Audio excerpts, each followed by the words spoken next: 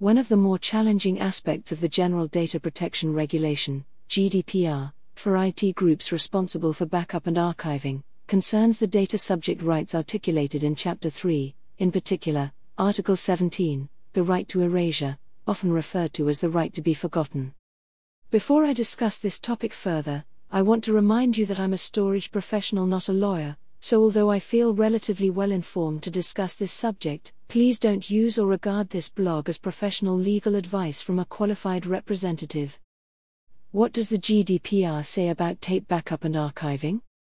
Although the GDPR itself doesn't mention backup specifically, Article 4 is explicit in its definition of processing data that this term includes both storage and retrieval. So it seems clear that GDPR means to include backup and archiving systems, such as those based on LTO tape, within its scope. Article 17 is challenging for backup admins for two reasons. Although it's relatively straightforward to delete data from live production environments, many backup and archiving solutions were not built with the right to erasure in mind. They were primarily designed to keep copies of data, not make it easy to remove data. That means a lot of personal information retained in older backup sets could date back to a time when businesses didn't have the tools, nor compelling regulatory and commercial reasons, to deploy systems capable of managing individual files. And because these systems were not built with this purpose in mind, there may also be challenges both in finding the right information and then being able to erase it from the backup or archive without corrupting and damaging the entire dataset. This is particularly relevant to GDPR compliance because the regulation has introduced clear timescales for responding to subject access requests, in the case of right to erasure, within 1 month of receipt. As a consequence, there was a great deal of discussion when the GDPR came into force in May 2018 about how companies would comply with Article 17 requests. The storage analyst, W. Curtis Preston, summed up the situation in an article at that time. But I also don't think we're talking about technically difficult, we're talking technically impossible. After 25 years of experience in this field, I can easily say it is technically impossible to erase data from inside a structured database inside a backup without corrupting the backup. Almost all backups are image-based, not record-based. Even if you could identify the blocks pertaining to a given record inside a database, deleting those blocks would corrupt the rest of the backup. You literally cannot do that. Since then, however, the UK's Information Commissioner's Office has clarified the situation in a way that may help clarify the regulation for IT chiefs and their teams. The ICO's advice. Firstly, in response to the basic question, do we have to erase personal data from backup systems? Here, the ICO says, if a valid erasure request is received and no exemption applies, then you will have to take steps to ensure erasure from backup systems as well as live systems. Those steps will depend on your particular circumstances, your retention schedule, particularly in the context of its backups, and the technical mechanisms that are available to you. It appears, therefore, that the obligation to erase data extends to both live systems and nearline, offline backups. The ICO instructs companies to be transparent with individuals what will happen when their erasure request is fulfilled, including in respect of backup systems. So what if the data cannot easily be retrieved or erased from a backup or archive? Then the ICO continues. It may be that the erasure request can be instantly fulfilled in respect of live systems, but that the data will remain within the backup environment for a certain period of time until it is overwritten. The key issue is to put the backup data beyond use, my emphasis, even if it cannot be immediately overwritten. You must ensure that you do not use the data within the backup for any other purpose, i.e. that the backup is simply held on your systems until it is replaced in line with an established schedule. Provided this is the case, it may be unlikely that the retention of personal data within the backup would pose a significant risk, although this will be context-specific. This appears to suggest that so long as the data in the backup is beyond use and remains inaccessible for any kind of operational purpose or processing, it will be deemed as being low risk of being in breach of the GDPR, although note the caveat: this will be context-specific. Context, for example, could mean considering the security of the backup location, who has access to the backup, and whether the data is encrypted. I think this is something that your legal team would need to advise upon. But in my opinion, backups or archives stored on tape are potentially strong safeguards in respect of putting data beyond use because data on tape is separated and kept offline from the rest of the network, and from unauthorized persons, by means of an air gap.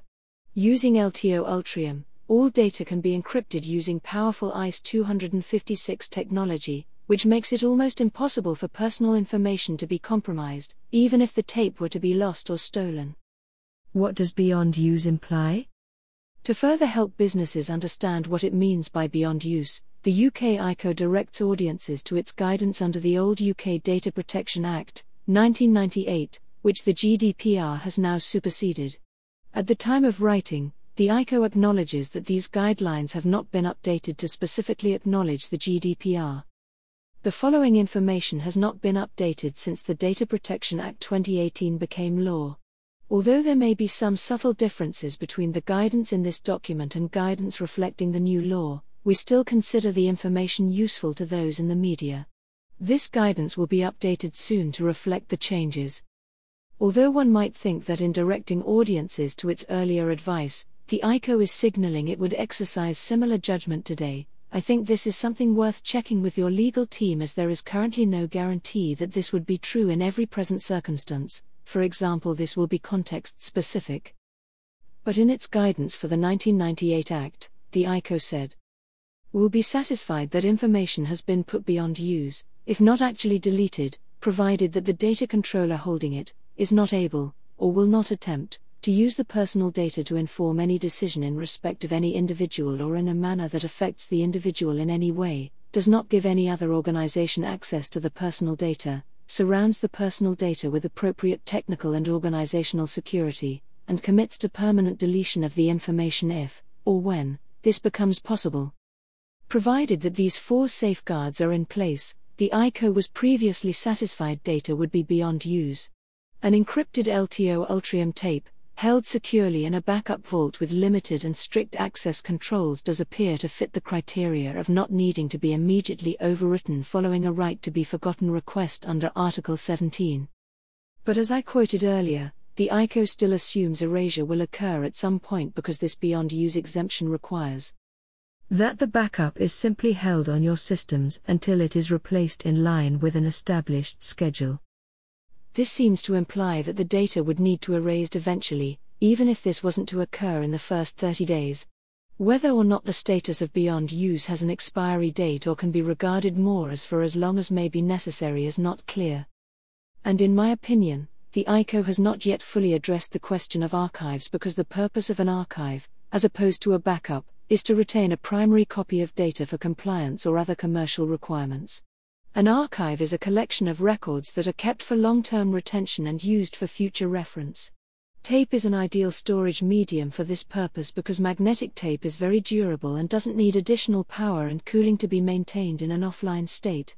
Typically, information in an archive will be the only copy of that data. So with an archive, you typically would not have an established schedule for overwriting data, as the records are intended to be preserved without frequent access or modification.